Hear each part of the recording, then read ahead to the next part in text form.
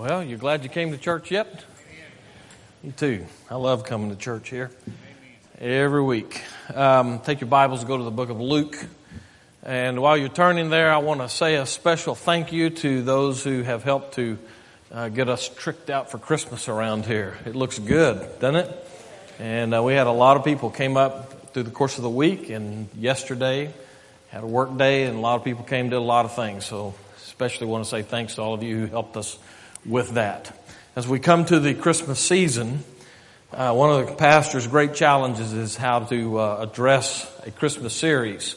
It's the story that everybody in church knows, and everybody's heard multiple sermon series and those kind of things. And so I'm going to actually do kind of a series of devotional thoughts with you this year along those lines, taking one of the things that I like to do best in my own personal Bible study, which is character studies. And I want us, as we go through these coming days, to look at the characters of Christmas, 8 of them to be exact. Now, here's the basic idea. The trappings of Christmas. Now, that's another way of saying all of the culture of the Christmas season, on a secular side, has left us with some enduring pictures of people. And we recognize their names and we immediately tie them to the Christmas season. So help me out with this, and I'll prove my point, I hope. If I said to you, Chris, Kringle is the next word, right? So Santa Claus, Frosty, it's not a man, I know, but, and my favorite, the Grinch. There's a person of my own heart out there. I love that, all right? Here's the deal. When we come to those people, we don't think too much of those characters, except we tie them to the Christmas season. As we come to a study of God's Word, and particularly as we're going to go through the next 4 weeks together, I want us to kind of pause a little bit and examine some of the characters of Christmas. The reason I want to do that is because I believe that the people that we find in the Christmas story, as we refer to it, in Scripture, represent for us something of what it is to live in the kingdom of God.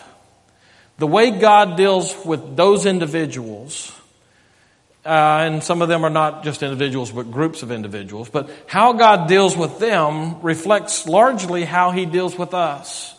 And it's a good time of the year for us to take a fresh look at the Christmas story by looking at the characters there. And so as we do this, I want to start today with 2 different people who normally get overlooked when it comes to talking about the Christmas story. Now they're tied to it for a couple of different reasons. We'll look at that as we go. So here's the first one. The guy's name is Zechariah. This is in Luke chapter 1, and it begins in verse 5, so I'll just follow along as I read. In verse 5, it says, "In the days of Herod, the king of Judah," by the way, we'll look at Herod next week. "In the days of Herod, king of Judea, there was a priest named Zechariah of the division of Abijah. And he had a wife from the daughters of Aaron, and her name was Elizabeth. And they were both righteous before God, walking blamelessly in all the commandments and statutes of the Lord. But they had no child, because Elizabeth was barren, and both were advanced in years." I'm going to stop reading there for just a moment. We'll pick up with the next verse in a few moments. But let me just kind of briefly paint a little background for us here. Zechariah is not one of the guys that we normally think of when we talk about the characters of Christmas. His wife Elizabeth, we'll also look at in just a few moments. We don't normally think about her in that context either. Zechariah was a priest. He was from that group of the people of Israel who were specifically given charge to help Israel as they worshiped together. Beyond that, we know of him that he was Elizabeth's husband. All of that in those few verses.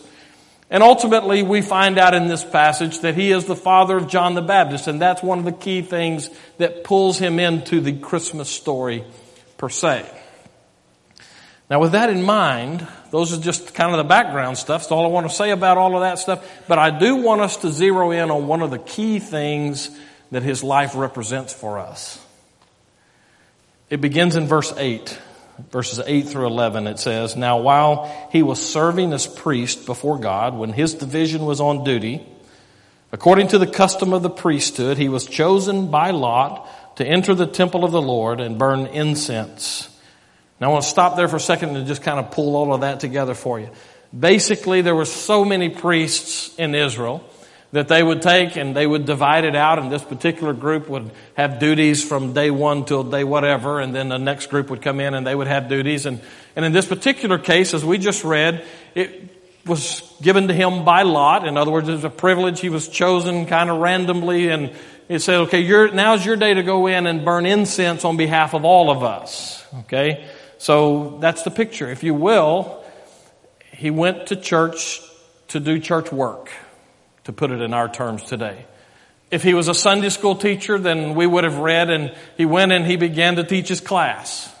If he was a preacher, they would have said he went in and he began to do the sermon. He just went to do his church thing, like a lot of us today. We came to do our church thing. But, all right, help me out. My old timer hit here. What verse did I leave off on? 10. See, nobody else knew, so that makes me feel a lot better. Verse 10, and the whole multitude of the people were praying outside at the hour of incense. And there appeared to him an angel of the Lord standing on the right side of the altar of incense. Now let's stop for a second and make sure you get this picture. He goes to church to do his church thing. He's at the temple, okay? This guy goes in to do this job. In the process of doing that, he finds himself in there, and shazam, somebody's in there with him. Now, this is a good time. By the way, when you do character studies in Scripture, one of the best ways to do it is put yourself into the situation. So put yourself into Zechariah's situation here. He has the honor to go in and do this, lead out in worship for them, even though it's a solitary kind of a job that he does. And he goes in, and so it's him, and he's doing this. Imagine the thoughts probably of, okay, now so I'm supposed to do this next. And all of a sudden, somebody's in there with him. Now, in my book, that's time to pull a knife or a gun, one of the two. Nobody's supposed to be in there with him, and especially not somebody that looks like an angel, or who in fact is an angel, as we find out. So let's keep reading verse 12. And Zechariah was troubled when he saw. Okay, understatement. This is one of those times that I think we find a little bit of humor in the Bible, all right? Imagine the look on his face. Verse 12 again, and Zechariah was troubled when he saw him, and fear fell upon him. But the angel said to him, do not be afraid, Zechariah. I'll just stop there for a second. Right. Let me just make a few comments about these few verses. Here's the first thing out of Christmas characters that I think we really need to get. Because it's true of Zechariah, it's going to be true of Elizabeth, it's going to be true of Mary, it's going to be true of Joseph, it's going to be true of the shepherds, it's going to be true of the wise men, it's going to be true in all cases. God occasionally interrupts our schedule. I want you to think about that. Because that is a truth about life for us. Life with God is such that sometimes God chooses to interrupt the schedule of our lives. I know that it's true in my life. I've told some of you, maybe I've told most of you, that there have been incidents in my life where I was just going about my business, minding my own business, and God showed up, and everything changed. The first time that I want to at least tell you about today happened when Teresa and I hadn't been married very long. We lived in an apartment. It was our first apartment together. And it wasn't much to it. One bedroom, a little bitty kitchen, and a little bitty living area, and that was all there was to it. And so, now, you got to understand, being the righteous few, some people sleep late and others get up early. You decide who the righteous few is, right? She liked to sleep late. I like to get up early. So on this particular day, it was a Sunday, before church, I got up early, went in at this little kitchen table that we had just outside of the bedroom door. I sat down drinking coffee, opened my Bible to read a little bit, and boom! God interrupted my schedule. And that day said this to me: you are mine in your life calling. God called me the ministry that day. I'll guarantee you it was not what I wanted. As a matter of fact, that would have been the last thing that I would have wanted God to do. But it was real, and it was right now when it happened. I can tell you another time that God, well, in the aftermath of that was that immediately when she got up, I talked to her about it, and I expected her to say, I won't do that, and that would be my out. That wasn't it at all. And so we responded to God's call, and we started making preparations to do whatever it was God wanted us to do. We needed to go off to school. We knew that. I was ignorant and not very smart either. Somebody said to me, boy, you need help. Okay, I'll go get some help. Well, in the process of doing that, I'll come back to some of this, but bottom line is, we decided, no, we won't do that. So another time, within probably 2 or so years after that, sitting in a class on Sunday morning, went to church minding my own business. The last thing I expected to happen at church that day was for God to show up. Now tell me that's not the typical Christian in the Baptist church these days. Did you expect for God to show up today? When you got in your car and started driving up here, was at the front of your mind, we're going to go and God's going to step in and everything changes today? Most of us don't think like that. We go to church and we want to see, well, does the music guy have it today? Does the preacher have it today? We know the Sunday school teacher's going to have it, so we don't think about God showing up. Zechariah goes about his business, and God steps in, and history is made. It's happened to me. Happened to a lot of other people. You know the guy in Scripture, the guy whose name was Saul, who's just going about his business, doing what he knew was the right thing to do, and on a road between nowhere and Damascus, God showed up, interrupted his schedule, and everything changed.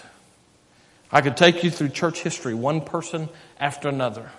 One godly person after another. One regular person, whatever that is, after another, where everything was fine. They're just minding their own business, and God showed up, and everything changed. God loves to interrupt our schedules. So let's just stop and bring it home. How long has it been since God interrupted your schedule? When you're just going through the business of your life, and suddenly there was a word from God, the presence of God in a very real way for you, and you knew that you were on holy ground. Did you come to church today thinking that today might be the day, like it was for Moses out on the backside of the wilderness, just doing his own thing, and all of a sudden God showed up and everything changed? Did you come to church thinking today, maybe today's the day? Let me make it easier on you. Did you think that maybe God might call somebody to the ministry at our church today because he showed up in their lives like he did in mine so long ago? Or did you just kind of wander in thinking, well, let's go to church? This is part of the way God does business, this interrupting our schedules. And here's the problem for us. Whenever God chooses to interrupt like this, he forces us into a choice. Will I obey, or will I ignore him? Let's look at Zechariah. Because there's some things here that, I got a feel for the guy. Because there's some things here that we all love to hear, especially us dads, And God says to him, hey, you're going to have a son. We're going to get to that in just a second. And with that comes yes, a son. He'll be manly like I am. Or maybe my brother or somebody in your family who's manly. And we want the best for our kids. So listen to the promise. But Zechariah's got an issue here. So let's go ahead and let's look into it. So I stopped reading. I want to pick up in verse 12. And Zechariah was troubled when he saw this angel, and fear fell upon him. But the angel said to him, "Do not be afraid, Zechariah, for your prayer has been heard, and your wife Elizabeth will bear you a son, and you shall call his name John." Now listen to this. "And you will have joy and gladness, and many will rejoice at his birth, for he will be great before the Lord. And he must not drink wine or strong drink, and he will be filled with the Holy Spirit even from his mother's womb. And he will turn many of the children of Israel to the Lord their God.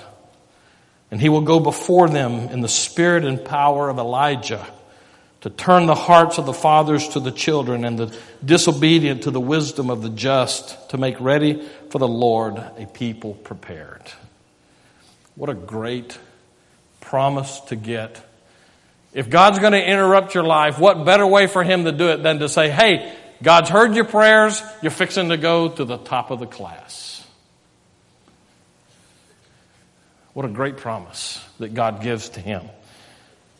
But there's a problem with it. There's a problem with this whole scenario. Look at verse 18. "And Zechariah said to the angel, 'Thanks, I've been waiting for that kind of news.'" If your version says that, then you need to throw that Bible away, okay? It doesn't say that. Zechariah is way too much like we are to have said that. "And Zechariah said to the angel, 'How shall I know this?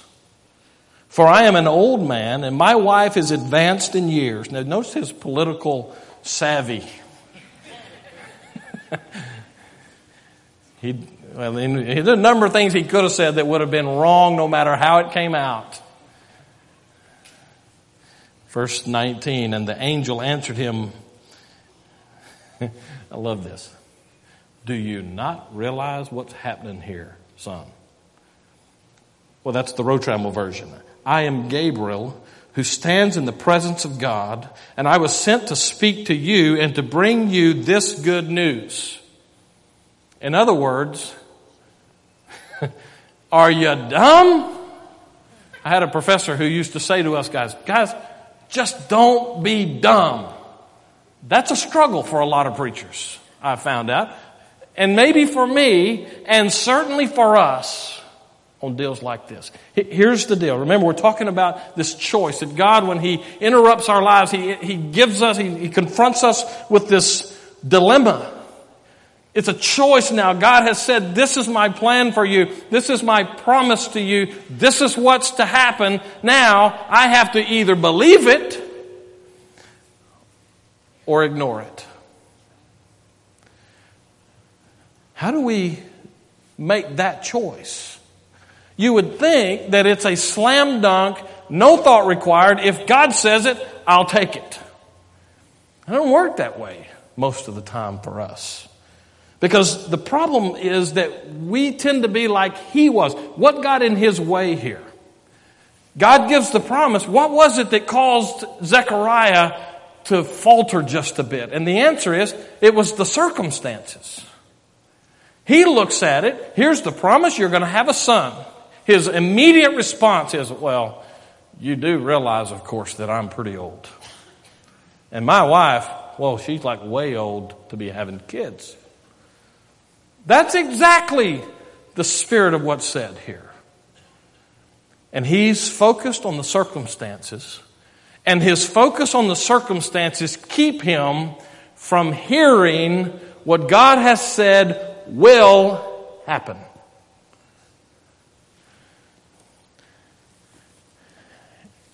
Now, this is one of those times that I have to warn you. If I'm going to say something profound, it never happened, so I need to warn you. This is profound, okay? This is worth remembering. Our problems with faith usually is that our faith fails when we're preoccupied with the circumstances of our lives. Now, let me run that back by you again, because I want you to get this. This is fundamental in the living out of the Christian life if you want to go beyond just the surface. God gives us promises by which we are to live. A promise with God is not a suggestion. A promise with God is not something that, well, it could happen if everything turns out right. A promise from God is money in the bank, if you will. It is to happen. But our problem with that is that we get focused on circumstances. And somehow we want to reduce God's promises to us to circumstantial agreement. Let me play it out for you in my own life a little bit. Maybe this will help you. I left you as in my own life, and Teresa, as God called us to the ministry, and we decided not to go off to school. Well, we went to one place and we looked, and it just wasn't quite right. And so we decided, circumstances. I was working in the oil field, had a good job. This is out in West Texas. Had a good job. I was making a lot of money for a guy my age. Been in the company and I got in at the right time and they just kept bumping me up. And before I knew it, I was way over my head and getting paid a lot of money to be way over my head. And God in the middle of that says, you're my minister. Go off to school and get prepared. So I started looking at the circumstances thinking, it'd be a shame to do away with the blessings that God's given me in this job. So I think what I'll do is I'll start doing music at a local Baptist church in a part-time capacity. And that way I can work and I can still fulfill my calling. Remember my professor I told you about? Just don't be dumb. That was dumb. But the circumstances seemed to make me think it was the right thing to do. So that's what we did. And so for the next 2 years, we played at being faithful while we were unfaithful all the way through to God. At the end of that 2-year stretch, Teresa and I were on the verge of divorce. Our marriage was horrible.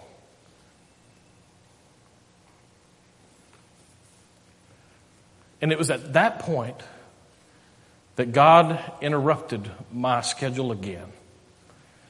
Went to church, and this is when the teacher, I was just sitting in the back, minding my own business, tearing up a marriage, got to the point I was starting to fail at the job, but I was doing what God wanted me to do. I was working in a church.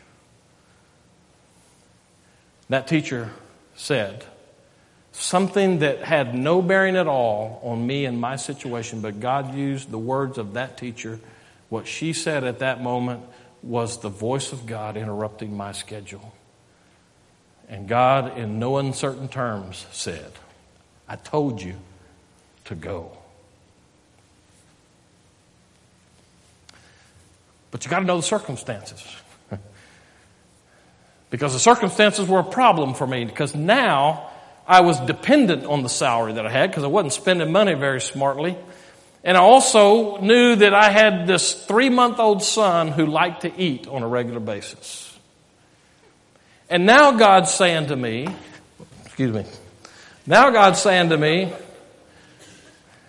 quit your job, go to a school that's going to cost you more money than you have, and take your family with you. And the circumstances cry out for, don't do it. If you do it, you're a fool. So back to what I said. Our faith fails when we become preoccupied with circumstances. For Zechariah, the circumstances are we're way past the age of being able to have children. Now, by the way, he's a priest. Don't you think he knew the story of Abraham? But you see, those things don't matter to us when it's us who's on the line. Yeah, that's Abraham. That's an Old Testament deal. This is me, God. Let me just tell you, God is not going to let you off the hook because you think the circumstances don't help you obey. Teresa and I together had worked our marriage into the dirt because we were doing it our way because of circumstantial evidence. And God in His grace interrupted me again and said, go. So within 3 weeks, I'd quit my job. We'd moved to Plainview, Texas with no possible idea of how we were going to pay to live, much less go to school.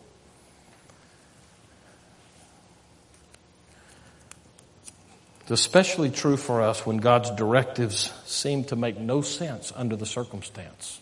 Did you catch that? We got this one in writing for you, okay? This is especially true for us when the circumstances don't seem to make sense to us. For Zechariah, how could you possibly expect me to have a child? God, that doesn't make any sense. And then later in this process, as we read in verse 15, I think it is, where God says, and by the way, don't let him drink certain things. What is that all about? That doesn't make any sense, God. Why should I worry about all of that? And the answer is because God had a plan, and Zechariah was part of that plan, and Zechariah needed to choose to be obedient in that plan. So he's at decision point here. So let me keep reading.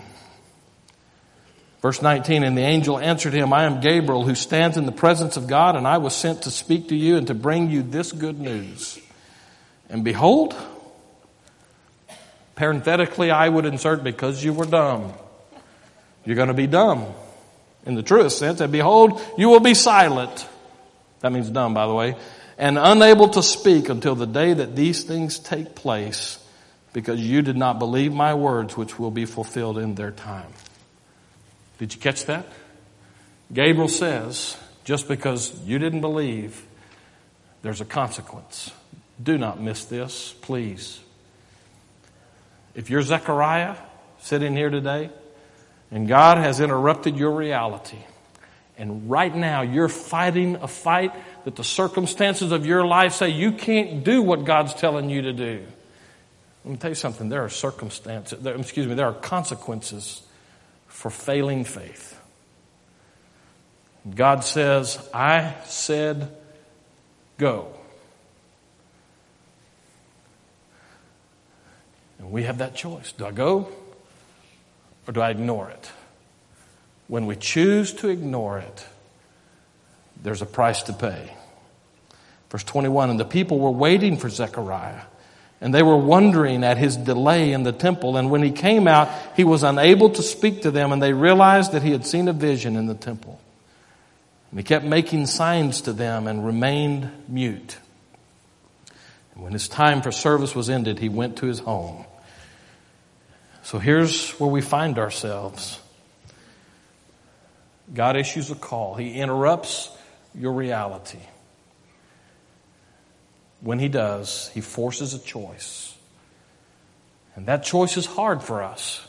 Especially hard for us at those times that it doesn't make sense what God is saying there. And so we not only look at the circumstances, then we start depending on our own understanding instead of living in faith. See, the test of faith in our lives is the point of choice for us. What do I do with what I have? And that takes me to Elizabeth. We see these things in Zechariah. It's a great place for us to start as we're looking at the characters of the Christmas story, because there are times in our lives that you're going to be Zechariah and you're going to be forced with the reality that God puts in front of you. Elizabeth, on the other hand, I think our churches are full of Elizabeths, to be honest with you. What was her situation? We already saw a little bit. I told you she's still kind of one of those people who's a bit player in this whole thing. But what we find with her, as we saw in one of those verses we already read, was that she was barren. We have to understand that in those times, there was a stigma attached to a person, a woman especially, who was not able to have children. Now, through the years in ministry, I've known many different women who struggled with infertility. And the stress and the pain that goes on a couple who struggle with that is, most of us don't understand, even begin to understand how hard that is for people. But as hard as it is for us in this day and age, in that society, it was a stigma. It was like something's wrong. God's not blessing her with kids, and so that means something's wrong with who she is. To make it even worse, there was that part of their society that they put great stock in having an heir to give their stuff to when they left and died. And here's Elizabeth, the wife of a priest. And she has this social stigma over something that she had no control over.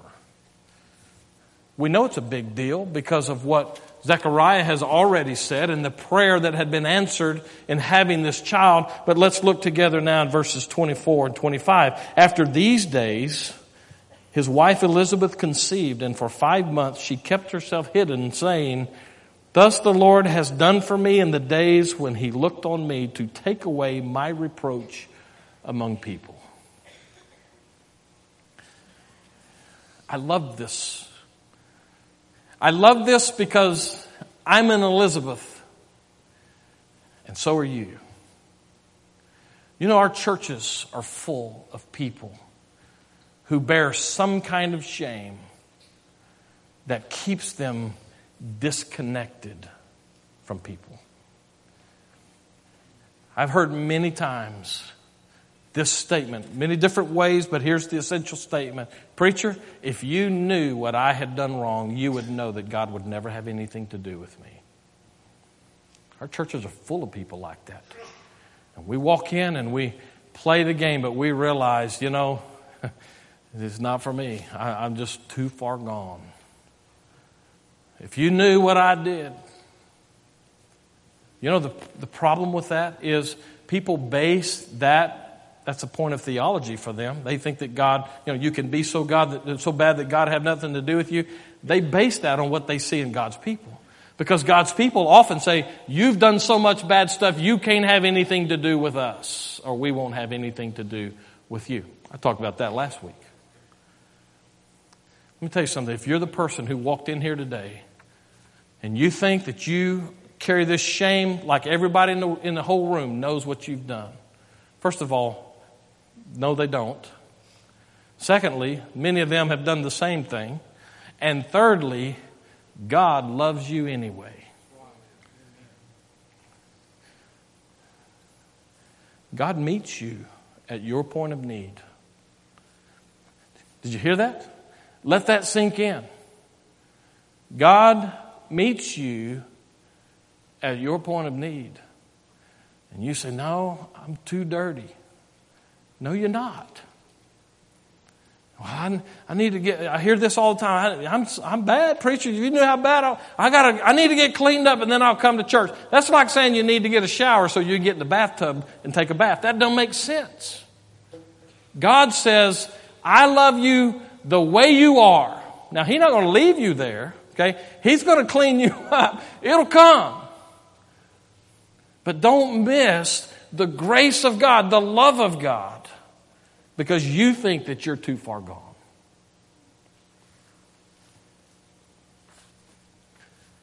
Having a conversation, just casual conversation today with a couple of guys in our church about the guy from the Kansas City Chiefs yesterday. Killed himself. Question came up, what makes a guy think like that? And the answer is sin makes us think like that. We think that there's no hope, that we're just too far gone. You're never too far gone with God. Elizabeth represents for us that person who has incredible needs that they can do nothing about on their own. And yet at Christmas, God says, "I'm going to meet that need in my Son who is Jesus Christ." I don't know who you are today. I don't know what's going on in your life today. Doesn't matter. You may think you're too far gone. It's just not the case. God says, "I love you. I have a plan for your life." Merry Christmas in the truest sense of that term. Bow your heads with me, if you will, for a few moments. Christmas is all about grace. Christmas is God saying to you, "I love you so much that I send my Son." As Brian reminded us very well earlier, God in the flesh. That's a pretty drastic thing to do. You got to hear that it's driven purely by love. God says, "I love you so much that I send my Son so that you can have life." How is it with you and God today? Are you one of the ones who sits in this room today and for the first time in a long time, God has interrupted your schedule and you've heard God say something to you today that you never thought you would hear when you walked in this building today? And now you're at the crisis of belief. Will you choose to follow or choose to ignore?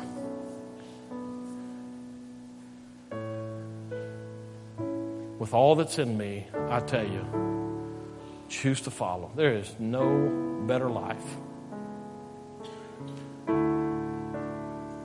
I know it may cost you something. It may cost you the way you're living your life. Some things may have to change. Yeah, that's true. Not because I say it. He'll tell you if that's what needs to happen. But I encourage you to reach into His hand that's held out to you now and accept the life that is given to you through Jesus Christ.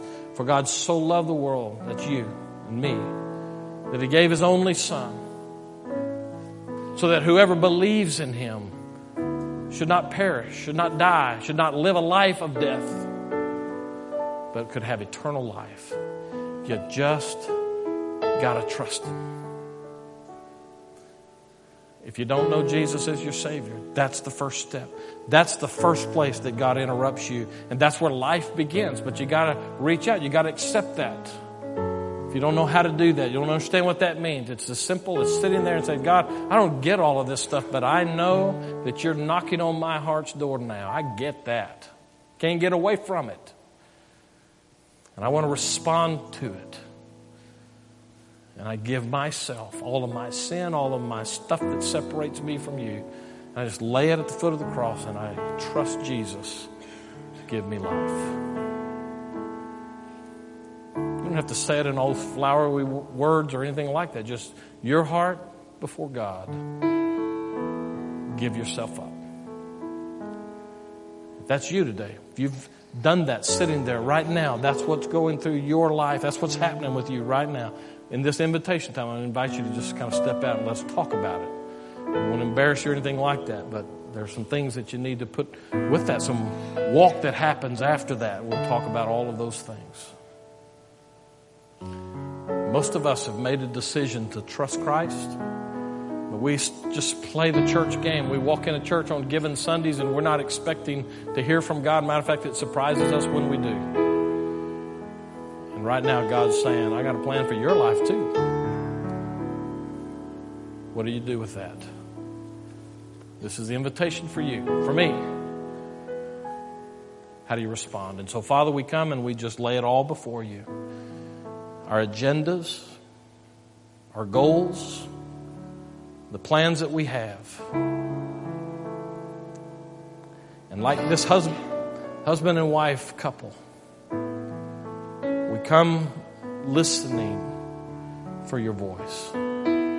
We ask you to give us everything we need. Courage, grace, strength, everything we need to follow as you call.